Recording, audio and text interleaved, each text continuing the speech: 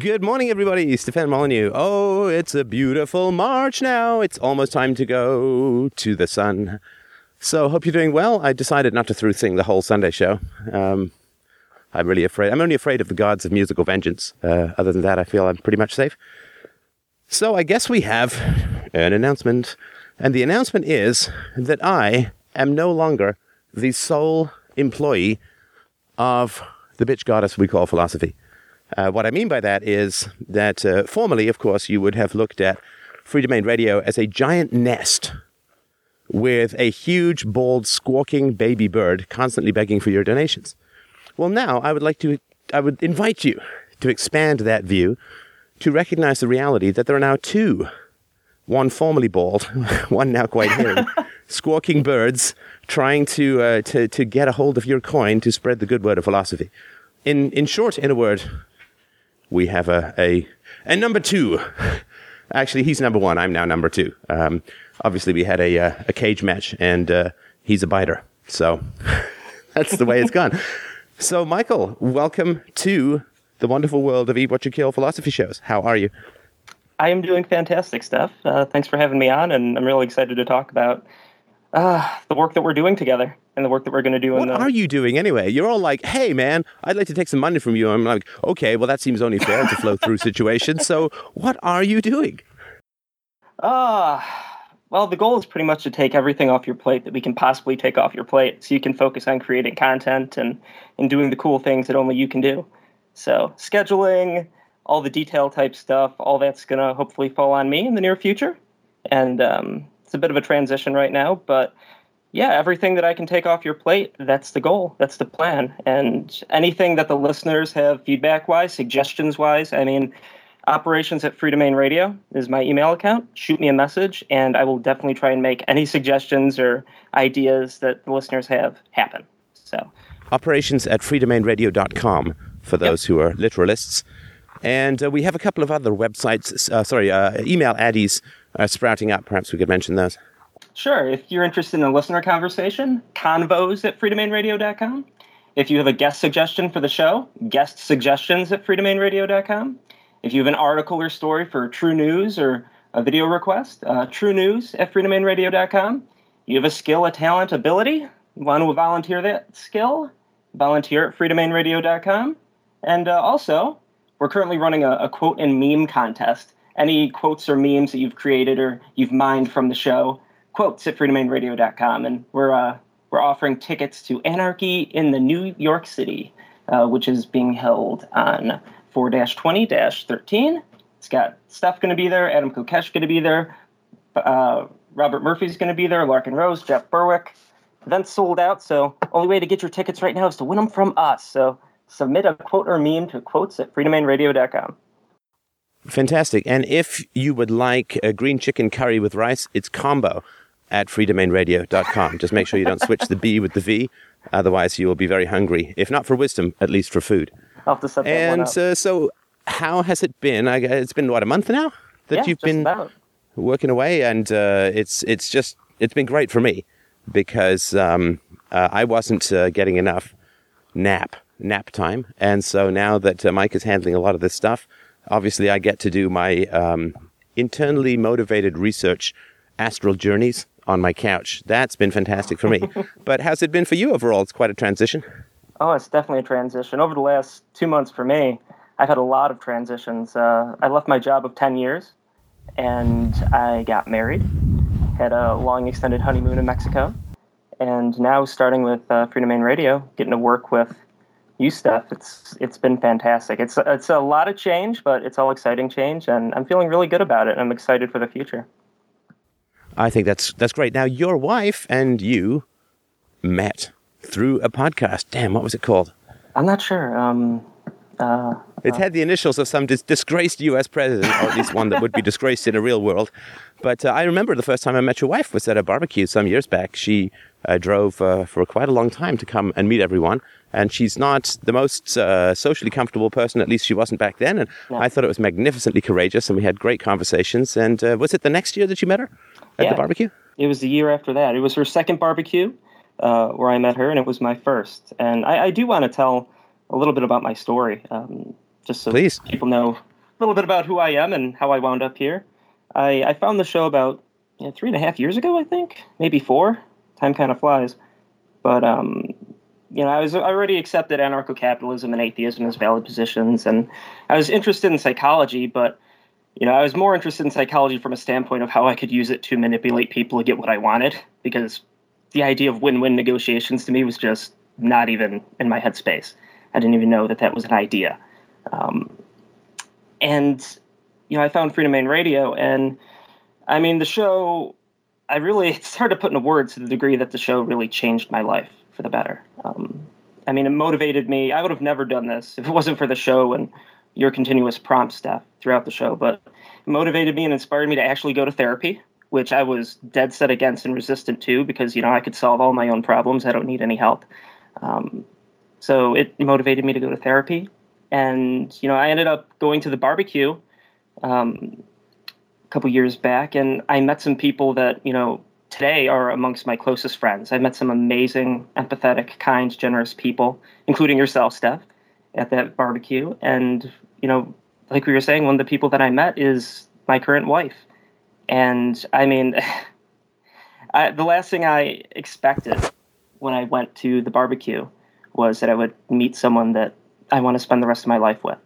And it happened. And I mean, I wholeheartedly encourage anyone out there, whenever there's a get-together where, like-minded people are going to get together, sit down, have a drink, have some food. I mean, you want to be there because you never know what's going to happen. And for me, it was a total shock. I went there and we just ended up sitting next to each other at a restaurant and just started talking. And, we spent the whole weekend pretty much glued to each other's hip. And, she's absolutely amazing. And it wound up being a long distance relationship because we lived 8 hours away. So we put a lot of miles on the car to make this thing work, but eventually we moved closer to each other. And yeah, now fast forward a couple years and we are married. And I couldn't be happier with my relationship. I couldn't be happier with my friendships. And, I couldn't be happier now that I get to work to bring that kind of progress and change to other people's lives. I mean, this show has given me more than I can ever put into words. Steph, the work that you've done has totally changed my life. And I am happier now than I've ever been in my life, than I ever thought possible. And, this show is a very, very, this show has a lot to do with it.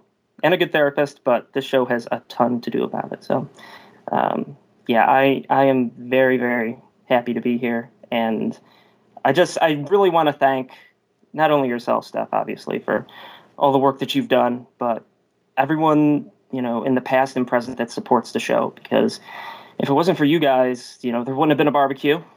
There wouldn't have been an opportunity for me to get together and end up meeting, my best friends and, my wife, the person I'm spending the rest of my life with. And I'm incredibly happy.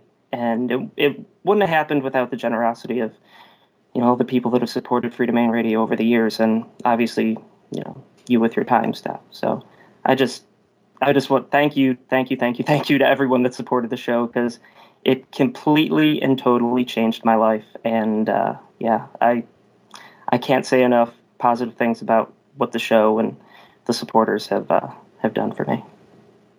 Well, thank you. That's beautiful. And I was at the wedding, and the wedding was, it's good to weep my way through an entire wedding. I obviously needed lots of hydration during the actual wedding, and it was just beautiful. And seeing you guys as a couple is fantastic.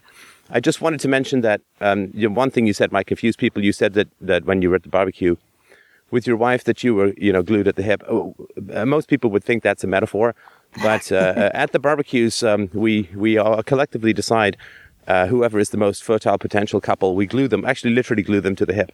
And so I just wanted to mention to people that's not a metaphor. That's exactly how people pair up in this show. So now that you're married, of course, I will send you the bond agent to reduce that stickiness. So, but no, it's a complete thrill. Use handcuffs. Might be a little. Yeah.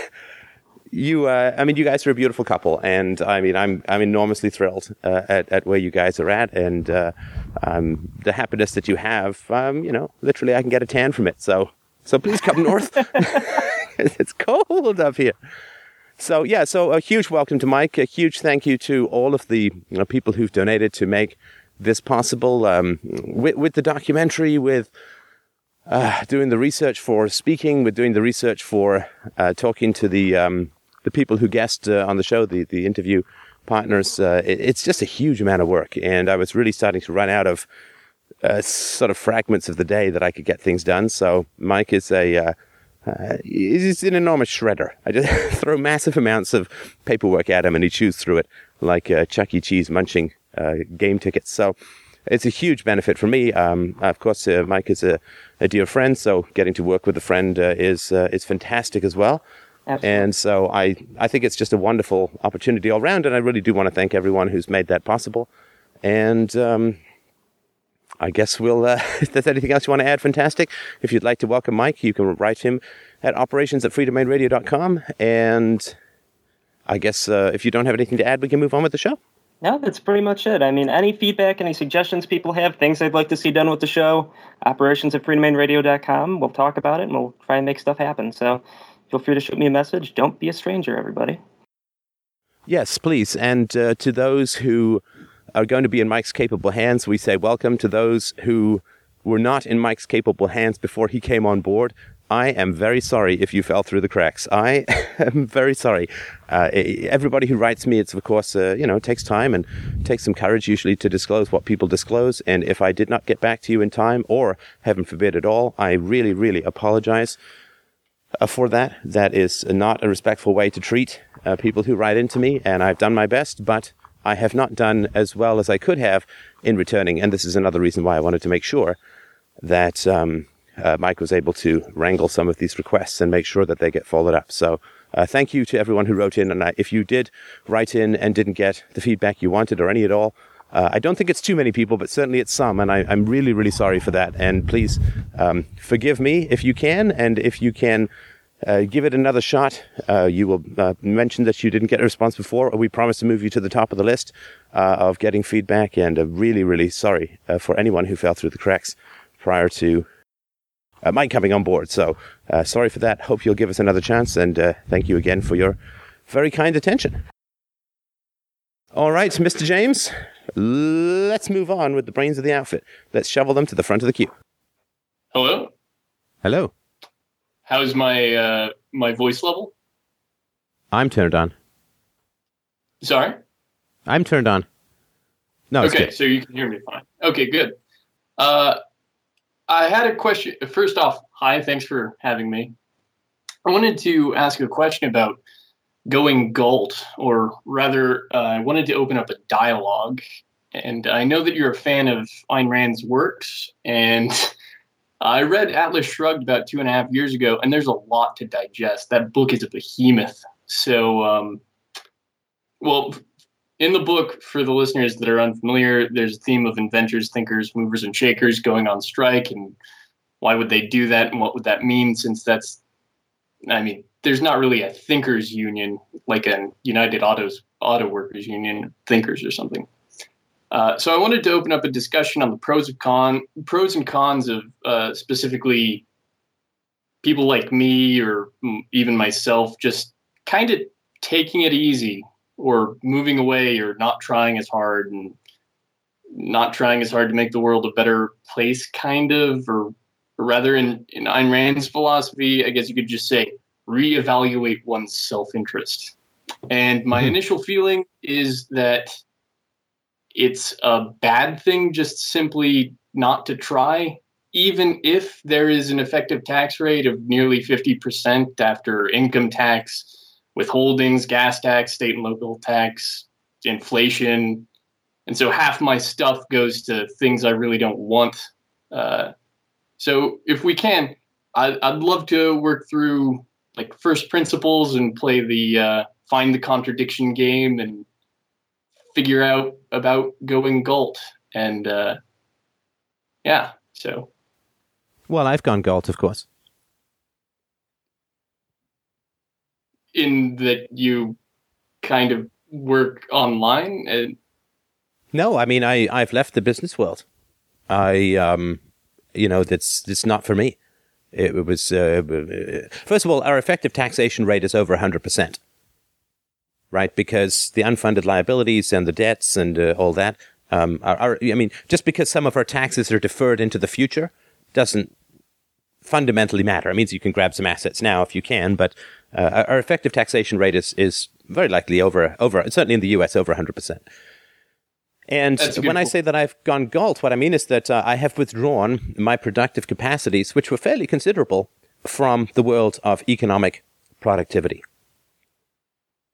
Right? I mean, I've left the business world. I have no intention whatsoever of returning, and I speak the truth as best I can on a continual basis. But I am not a part of the economic efficiency matrix of society anymore, and so I have withdrawn from most of my early relationships, and I have developed new relationships, and so I have. I've certainly gone galt as far as that goes, and I consider that to be a wonderful thing. Well, I can definitely see both sides of the argument. I mean, I really don't want to be the host to a parasite that I don't like, and paying taxes is tantamount to funding wars in an entire system that I disagree with. But I think I have a chance at least to make a decent life for myself, and maybe make the world a better place. But I know for certain that I will be ending up paying for all these things that I don't like. So, well, you pay for them. I mean, you pay for them either way, unless you just become a complete government dependent. I don't think it's better or worse. And certainly there's, in a system of coercion, there's no moral choice. Right? In a system of coercion, there's no moral choice. People make this mistake. I'm not saying you do, but people make this mistake all the time. Is they'll put you in a system of coercion and they'll say, what's the moral choice? Right? So like the old thing, you're in a lifeboat and two people are dying. Who do you eat first? Well, this is a system of coercion. This is a system of no choice. So don't pretend, don't give me moral choice. Or they say, a guy is coming to kill your friend, and they say, he says, where's your friend? Do you lie? Can lying sometimes be good? It's like, well, no, the guy's got a gun, so there's no moral choice there. Right? And so, you mix this, I'm sure, just by habit, right? You mix it, say, paying taxes. Well, you can't use the same word for paying for a bill as you do for paying for taxes, right? Because that's like confusing love and rape. You can't make love. You can't make love to your rapist, and you can't have morality in a system of coercion. So whatever choice you make in that system of coercion is not a moral choice. So does that mean that I would just abstain from, I guess, making any choice whatsoever, or no. No, you can make choices. They just won't be moral choices. Because you're just like, you can tell, so if a guy comes up to you in an alley and pulls out a gun and says, give me your wallet, is it moral to give him your wallet, or is it moral to withhold your wallet? Well, you've got a point where there really isn't a moral choice there, because it's a system of coercion. Exactly. I mean, so there's no right answer to that. It's a trick question because there's no moral choice. It is neither moral nor immoral to give or to withhold your wallet. It is not moral to fight the guy. It is not moral to lie down and cry and let him ruffle through your pockets. There is no moral choice in a system or an interaction of coercion. So then, and the reason for that is that the immoral choice of the guy using the violence is the only moral factor in the situation. Because people will try to shift the moral responsibility to the victims as a way of avoiding the moral responsibility of the perpetrators, right? So if somebody says to me, a guy says, I want to shoot your best friend, where is he? Do you tell the truth or not? I say, well, frankly, I only care about the guy who wants to shoot my best friend. Let's talk about his moral choices. Let's talk about his moral. He's making a choice. Let's forget about the victim. Let's talk about the guy who's using violence. That's the only moral issue that matters worth a damn. Everything else is just ridiculous. Yeah, and I can understand the wanting to just focus on the government, and I understand that it would probably be more advantageous simply not to feed the beast and rather just live a good life as best you can away from the government. No. See, you're trying to bring a value consideration in terms of advantageous. It doesn't matter whether you feed the beast or not. It doesn't matter, honestly. And people say, well, I'm not going to pay my taxes and that's going to do something to shrink the government. It's like, well, that's nonsense. I mean, it's not going to happen. If you owe $5,000 in taxes and you don't pay it, which I suggest you do, but if you don't pay it, I mean, does the government say, oh, I have $5,000 less, I guess I will cut my spending by $5,000, right? That's not what the government does. What the government does is it borrows or it prints. So basically, you say, well, I'm not going to pay my $5,000, and the net result is if the government prints $5,000, then the poorest people get hit the hardest by you're not paying your taxes, and or the unborn in the future get hit the hardest with your $5,000 plus 20 or 30 years of accumulated interest. And so you're either robbing from the poor, so to speak, or you're robbing from the unborn. So the idea that not paying your taxes is doing something to shrink the size of the government is a delusion. I mean, and it only takes a moment's thought. But what everyone is trying to do is they're trying to manufacture a way to be moral in a coercive environment. And it's not possible. It's not possible. And this is the loss we have to take, is that the vast majority of the moral choices that we want to make to be good in this life are taken away by the coercion of the system we are forced to endure. We are forced to live under. I would love to make moral decisions about how best to help the poor, other than give them free podcasts of philosophy. I would love to make moral decisions about how best to help people who are addicted to drugs, other than spread the message of peaceful parenting, which will reduce drug addicts in the future. I would love to make better decisions about moral decisions about how best to handle criminality in the world. I would love to make better decisions, moral decisions, about how to educate people. I would love to make moral decisions about how best to defend ourselves against evildoers who might do us harm. But you understand, all of this moral possibility has been stripped from me by the state. I no longer have the opportunity to exercise my conscience and my moral choice in areas that are unbelievably essential to me and important to me as a thinker, as a humanitarian, as a moralist. This all taken away from me. I can't make moral choices about these essential areas of criminality, of education, of addiction, of defense, of punishment.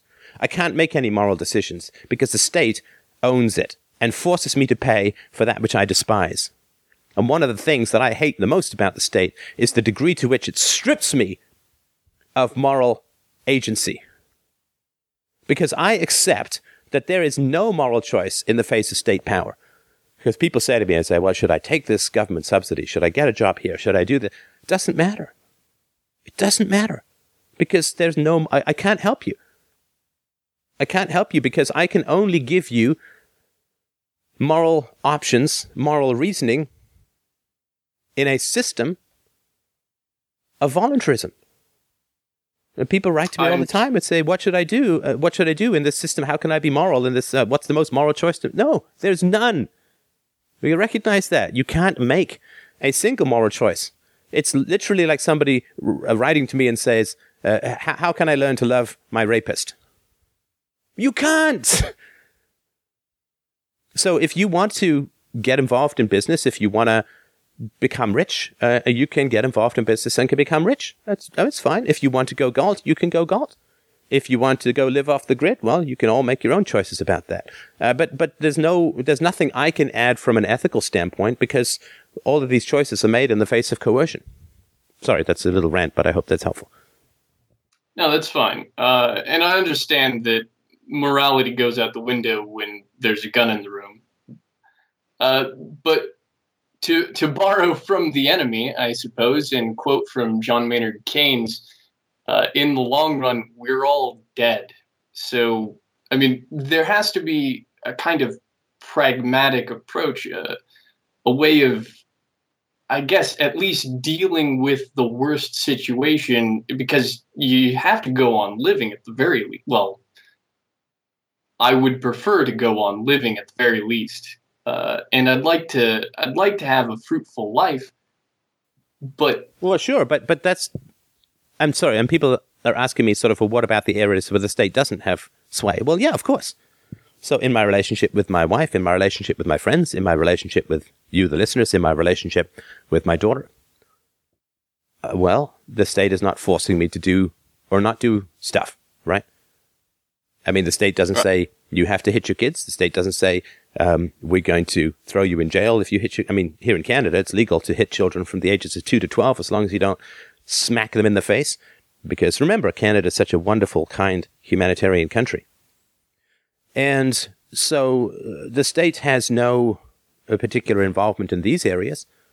And, I mean, it has, you know, in terms of schooling, I'm forced to pay for the government schools, whether I use them or not, and I sure as hell aren't going to use them.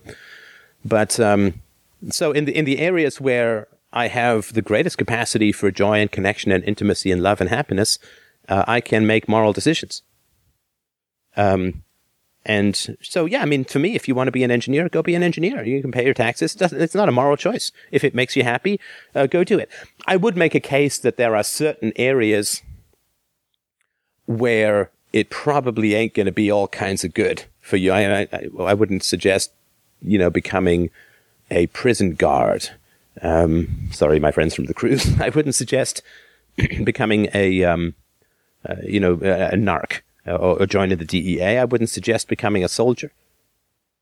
Because it's one thing to... Right, sorry, go ahead.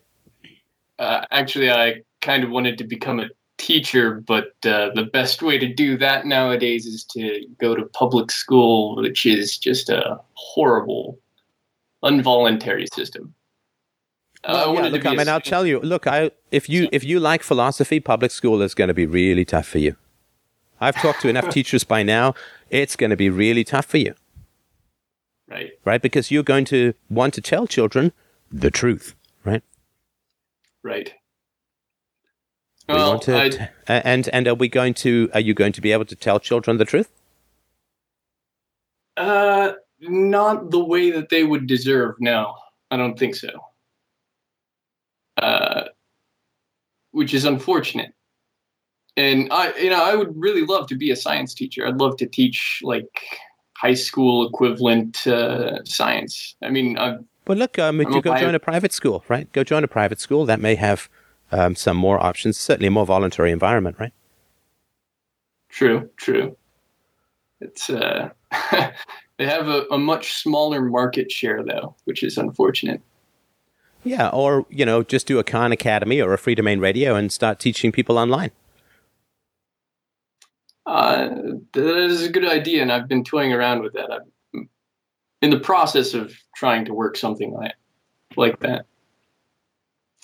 But okay, so getting back to the main point, if I may.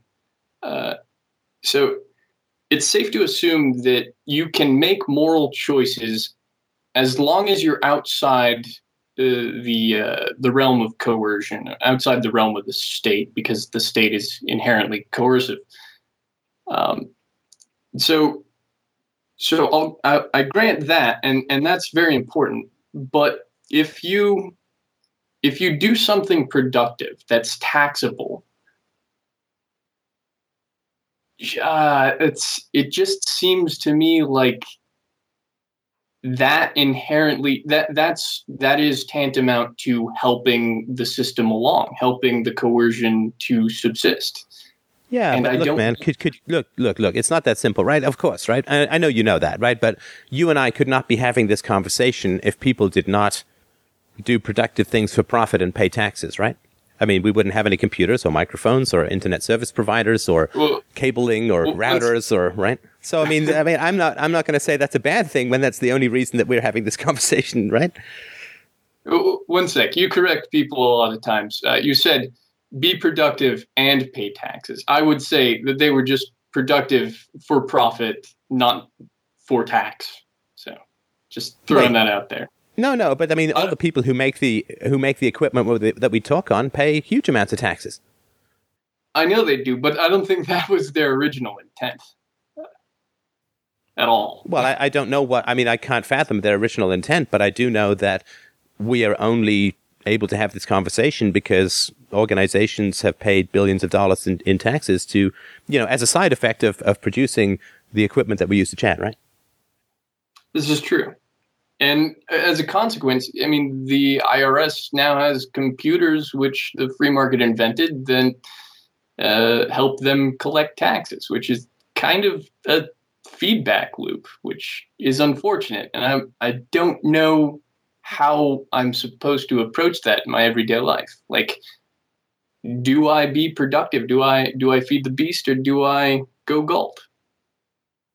Well, and again, that's your choice. That's an aesthetic choice, which you can make in the recognition that all the choices you make are conditioned by the gun in the room.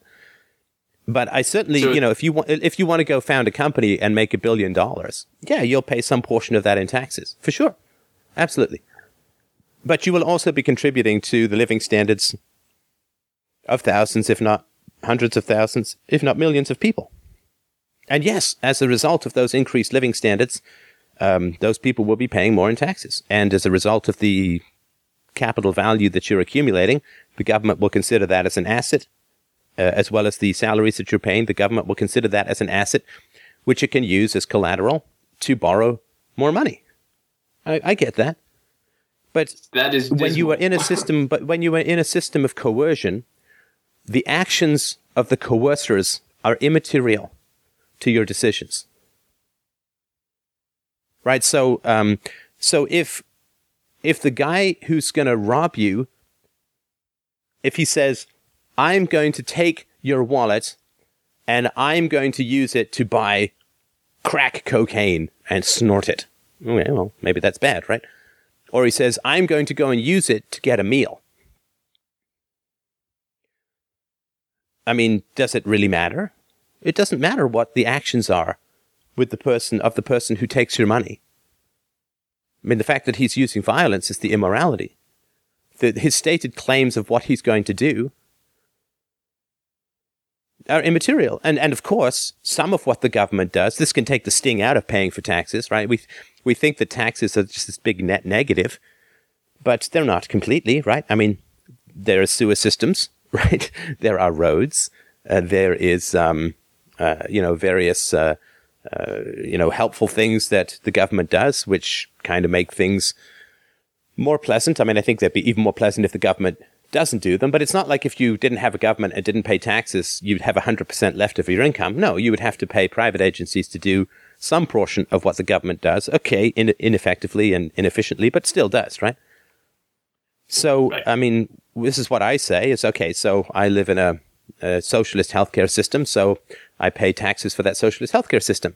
And that's not 100% loss, because if I didn't live in a socialist healthcare system, I would have to pay some portion of my money for health insurance or healthcare costs. And yes, it would be faster, efficient, and cheaper and better and blah, blah, blah. But it's still not 100% loss. So the guy who, I don't know, he's driving, he's in the back of an ambulance being driven to a hospital, okay, so the government built the roads and that guy's got, because the road is there. And of course, I know it would be there in the free market and all that, but nonetheless, the money that's going it's not all going to dropping drones on children, right? Some of it is going to actually do things that are vaguely productive and useful in the world. So it's, again, this is why it's just impossible to come up with a moral evaluation in these kinds of situations. You did just complicate my cost-benefit analysis right there. Excellent. Well, and look, it is that complication that is one of the reasons why it's both very simple and ridiculously complicated, right? It's very simple because there's a gun in the room, and it's ridiculously complicated because what are the cost benefits of paying taxes from a moral standpoint? Yeah, there's lots of negatives. There are some positives. There are some neutrals. There are whatever, right? The water is quite muddy. I'll give you that. Mm-hmm. Mm-hmm. May I run by something with you? It's kind of tangential to this. Yes, but let me just give you one other example of how complicated it could become. You may have heard the statistics I was citing earlier about how 2/3 of moms admit to hitting their children under 6 3 or more times a week. So let me tell you something about public school, which is quite interesting. In most public schools, Now, there's some states for which there is an exception to this, but in most public schools, and certainly in daycares that I've worked in, obviously you can't hit children. And so are the children better off by being in an environment where they can't be hit for 8 hours a day, away from the smacking hands of their ever-loving mothers? Are they better off? Is public school a net benefit in reducing violence against children? Interesting question. Statistically, why, yes, they're getting hit less in public school than they would if they were at home with their moms. I mean, that's just a fact. Children don't get hit 3 times a week. Every child doesn't get hit. 2/3 of children in public schools don't get hit 3 times a week in school, even in the states where it's allowed. And of course, I think it's the majority of U.S. states, certainly not those in the South, it's banned. And in Canada, you can't hit children. You could when I was a kid. I got caned, but you can't hit children anymore in Canadian schools. So it's complicated. So you're paying taxes for a public school system, but you are in fact reducing some of the violence that children are being exposed to by taking them away from their moms and putting them in a system where the teachers are not allowed to hit them. Complicated. Yes, it is. Why'd you have to go and make things so complicated? Right? Yeah, and to complicate it even further, there's also the causality question with your example. I mean, how many of those mothers are hitting their children because they're in a public school and don't have time to connect with them in the first place so that they would have the empathy and the bond that would make it more difficult? So there's even more causality. No, I wouldn't go that particular distance. I mean, moms are home. I mean, moms get up to a year of paid maternity leave up here in Canada, so they certainly have that option. And I don't think that your kid goes to public school and you fundamentally change your capacity for empathy. And in England, at least, I think 70 to 80% of moms are hitting their children before the child is even 1 year old. Wow. So I wouldn't say that, the kids are gone for 6-7 hours a day, and that's why the moms are hitting them. And again, school really only tends to kick in around 5 or 6, and these are moms who are hitting their kids under the age of 6. So I would have to push back a little bit against that causality. Oh, that's new information to me, and that is despicable. It's unbelievable. It's staggering. I mean, I was horrified by child abuse before I became a parent. I gotta tell you, I mean, my outrage against child abuse before I was a parent is like a distant star compared to the white-hot Arizona eyeball-baking sun of my outrage towards child abuse now. It's just the very idea of striking my daughter, of threatening my daughter, is absolutely incomprehensible to me. I can't express to you just how foreign a species the majority of humanity is to me in this regard. I can't fathom how that brain might work or could possibly work. And so, I feel definitely a stranger in a strange land as far as that goes. I think I speak for most of your listeners when I say I appreciate that your mind exists, especially being so foreign to the system that we all grew up in. Well, most of us grew up in. So, but is there time to go off on the slight tangent back on the main road? I'd like to chat to the last listener for a few minutes, so I'm afraid you'll have to call back in. But I certainly listen. I just want to, before you go, I mean, express my intense admiration for your moral intelligence, curiosity, and sensitivity in these issues. The fact that I went on a rant about the amorality of submitting to coercion doesn't mean that I don't hugely respect you for asking the question. It is an essential question. I could be talking about my armpit. I might be completely wrong. This is the reasoning that I have. But I really applaud you for your moral sensitivity in asking these questions. And as you consider them, and of course, if you find flaws in my argument, I certainly would be happy to have you back and be corrected. So I just wanted to point out that these are incredibly important questions. You are being very protective towards your future conscience, which is one of the wisest things you can ever do in life, which is to act in a way that your future self will approve of. And so your sensitivity about these choices is incredibly admirable and noble, and I just wanted to mention that. Well, thank you. And I think it's resolved itself because come to the realization that the complications and the cost benefit analysis are just too onerous, and so I might as well just go and do what I think is moral on my own terms rather than try and peg-hole it into some other system. But thank you for taking my call, and enjoy the show. Oh, you're welcome. And thanks for bringing it up. Next up, we have Brady. Hello. Brady, what's up, man? Yes, can you hear me? Yeah. Good. You speak a lot about not hitting children, and you're actually the first person that I've ever heard say something like that in my entire life. And I'm not a parent, but I have a dog. And I see the dog as a reflection of what happened to me when I was a child. And I see it as almost like a jumping off point of how I could possibly treat my children. And of course, dogs are punishment and reward driven. It's a little bit different. I've studied a little bit about dog psychology. Obviously, it's nowhere near human and the intellect level, but I've got a bird dog, and they're really, really smart. I mean, I've gotten him trained to the point where he doesn't jump on the furniture, chew on my stuff. He chews on his stuff and things like that. But I read a lot of books before we got here, but he's still just about 5 months old. And I decided I wasn't going to strike my dog. I was going to use very mild punishment if necessary at all. And at some point, I lost that, and I found myself smack the dog in the butt, bite his face, things like that. It's somewhat, I'm sorry, what was that bit? Did you say bite his face? Yeah, with these dogs, if you bite their jowls, it shows a dominant position, and it's worked, but I don't like it. So just a little bit of background. When I was a child, I was spanked. When I was an adult, my father had a stroke, and we had to live with one of his relatives, and I was abused.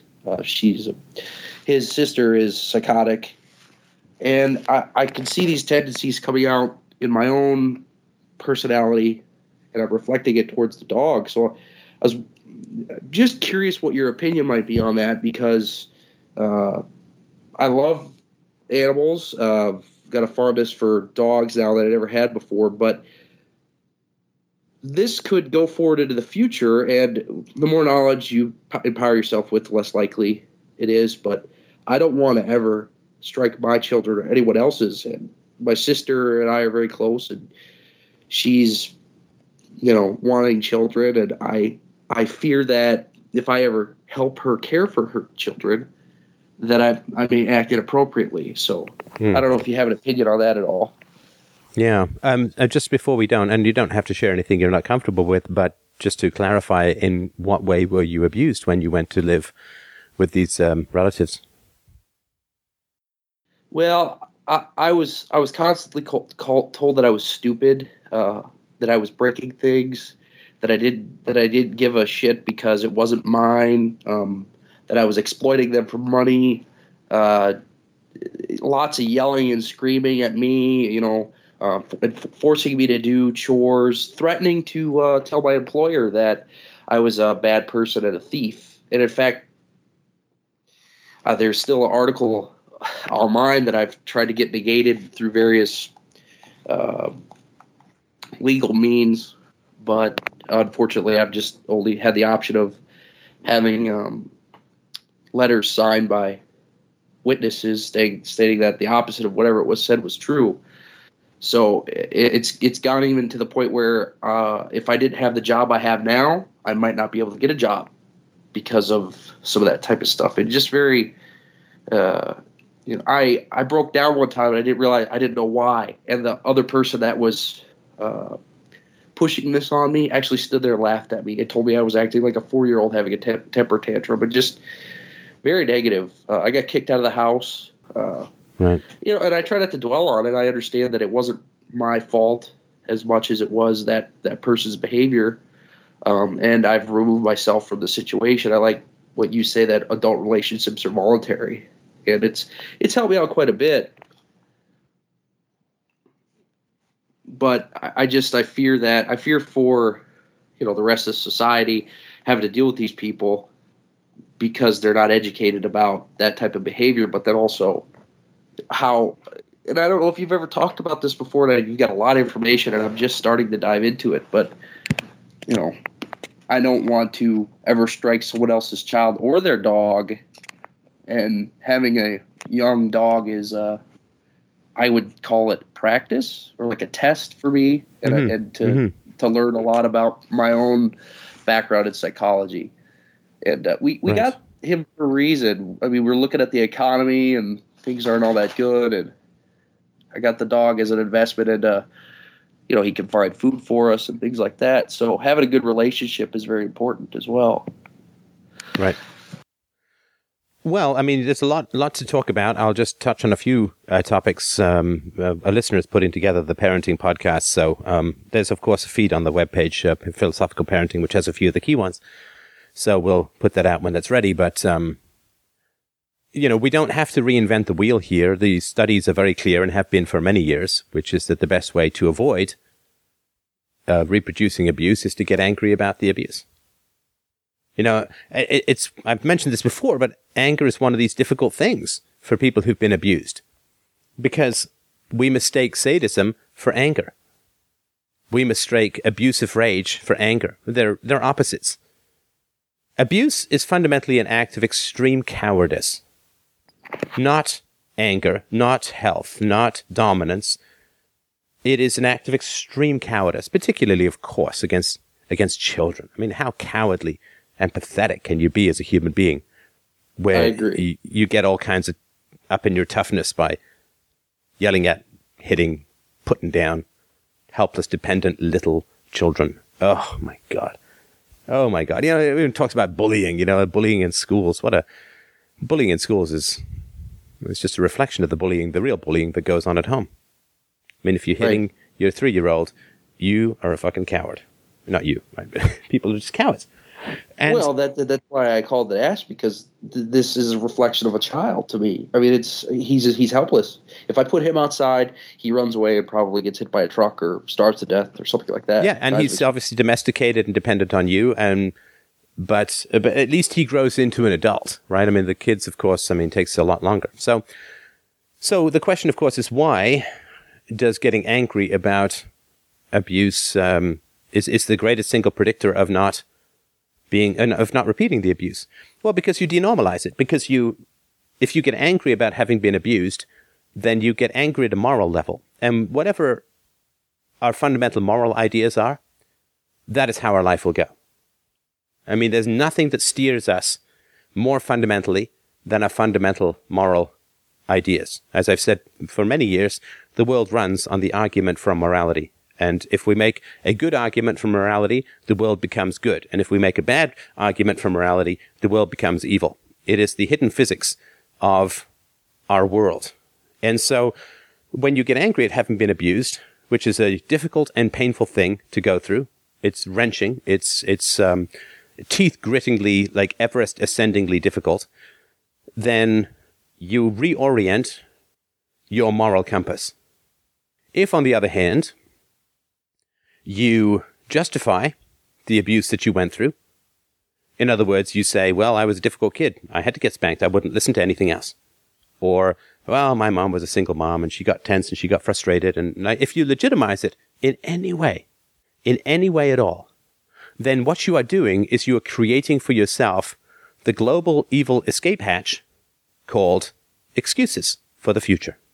Because if you're saying, well, okay, so my mom or my dad was stressed or tense, or, they didn't have a good childhood and blah, blah, blah. So if you're saying, well, you can abuse people because you had a bad childhood and it's sort of okay, or it's sort of understandable, then what you're saying is since you were abused, you had a bad childhood, you're giving your future self permission to do just that because it's okay. Because it's okay. So whatever you excuse in others, you give yourself permission to do, right? People who say, okay, so, let's just say your dad beat you up throughout your childhood and so on. but you still have to see him, or you don't have to confront him on this, or whatever it is, right? Well, then basically you're saying, so I can treat people like shit, and I still get all the benefits of seeing them and getting their resources just as if I treated them well. Well, if you get paid for doing a really hard job, or you get paid for doing a really easy job, and the pay is the same, who the fuck would do the hard job? I mean, this is basic economics, right? Yeah.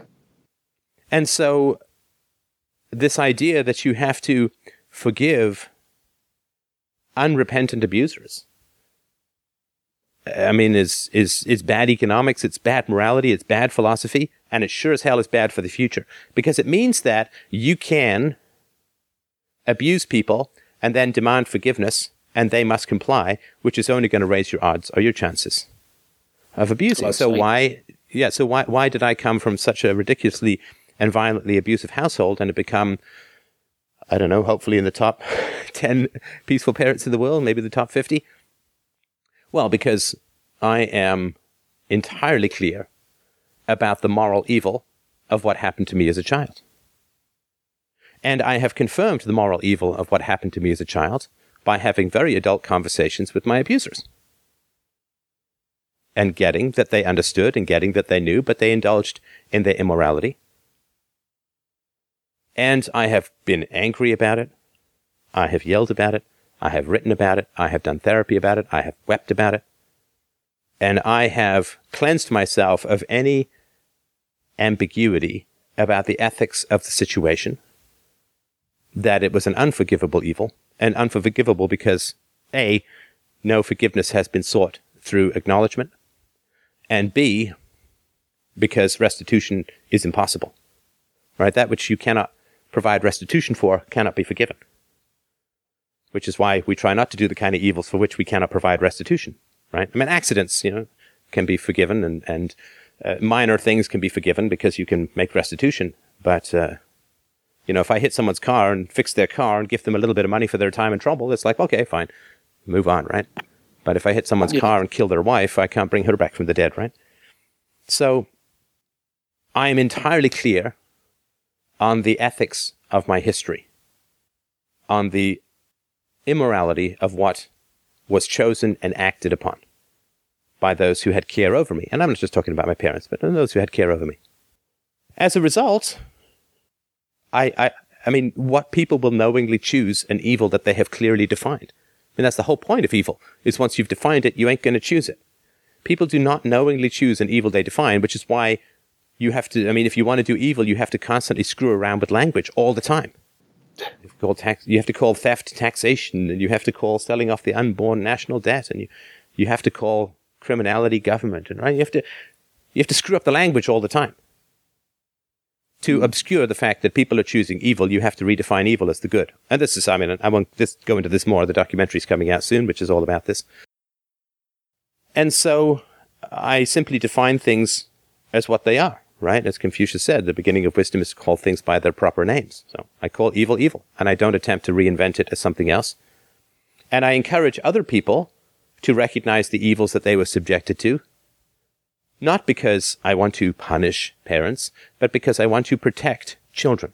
And this is the only scientifically validated way to protect children from the cycle of abuse, is to provide moral clarity and the emotional justification for anger that the moral clarity provides to people who've had a history of child abuse. Which is why I don't counsel people to forgive unrepentant abusers. I don't counsel people to forgive things for which there cannot be restitution, because it's not logical, and it's not scientifically validated as a way of preventing the cycle of abuse. I am only concerned about the future, not in absolving the past, but in protecting the future. And fundamentally, my major concern in all of this is for the next generation. Because if you spent enough time in this line of work, you get that there's not a whole lot you can do with the current generation. They're too broken, they're too defensive, they're too immature, and they're too supported by an irrational culture to challenge their way of thinking, or their way of avoiding thinking and avoiding feeling. So, moral clarity about the reality of child abuse, promotion of voluntarism, which is a rational reality, that is the best way. But unfortunately, there are a huge amount of people in the world, some of whom call themselves healers, who seem to be incredibly invested in disrupting this whole very process of moral clarity, of anger, which protects the children from the next generation of children from the cycle of abuse. And they will talk about forgiveness, and they will talk about understanding, they will talk about not judging, and they will talk about being value neutral, and they will talk about all this kind of stuff. And it's toxic. And it's not just my opinion that it's toxic. Anything which diffuses legitimate anger makes the next generation the unconscious target of the delegitimized anger. So, bring the injustice to the surface, recognize the ethics of the situation, get as angry as you feel, and that is the shield for the future. So that's the only scientific way and validated way that I know of to protect that. Well, thank you very much. I'm sorry if you repeated yourself on that a whole bunch. It's a very, very personal thing that someone has to go through, process that type of information and understand that, like I forgave my mom for leaving us. Well, that all that does is lessen the pain that she caused herself. I think it it can't fix anything. So looking at it from that perspective is very, very helpful. And we can either protect the feelings of people in the past, or we can protect the bodies of people in the future, and I choose the latter. This is why I think. I know you have to go, but I just wanted to tell you that the story of your enslavement and your gun control videos are the two that I send everybody, and it tends to break them into your literature and change their way of thinking. So I want to thank you for those, and thanks for everything you do and your Sunday shows. And I'll took a lot of this to heart, and we'll continue to try to implement it in our own lives here. Thanks so much. Well, thank you so much. I appreciate that, and hopefully the upcoming documentary will be along those lines. Let's hope so. It certainly has been a ways coming. Now, I hope that you will remember that the glorious, magnificent parenting goddess Dana Martin will be guest hosting this very show next week, since I will be not so much with the availability. So I will look forward to having her on the line. Bring your questions of all things parenting. I am extraordinarily happy and pleased that she's able to come in and guest host. She's going to do a fantastic job, and she is a great, great person to talk to. And so talk to her next week. That's sort of what I want to mention. For those who are listening to this, it's on YouTube, on Lord knows where it ends up going through the feed. Please remember that if you're listening to this high a number and you've been listening for a while, I think it's important to do the right thing and throw some cash towards everything that is going on here at Free Domain Radio. If you've gotten every single benefit that you can possibly get out of the show, you might still want to donate so that other people can reap the benefits that you have reaped. And so you can go to fdrurl.com/donate, or just go to freedomainradio.com and click it on the donation button. If you want to sign up for a subscription, that's hugely valuable. And I do suggest or request 50 cents a podcast, which when you think about it, for a 2-hour show, 50 cents, it's 25 times cheaper than a movie. And I think some much more useful stuff in there. So if you can help out the show, that would be fantastic. Otherwise, I will have to feed employee number 2 at least one of my kidneys, and that might interfere with show productivity. So thank you so much, everyone. Have yourselves a wonderful, wonderful week, and I will talk to you soon.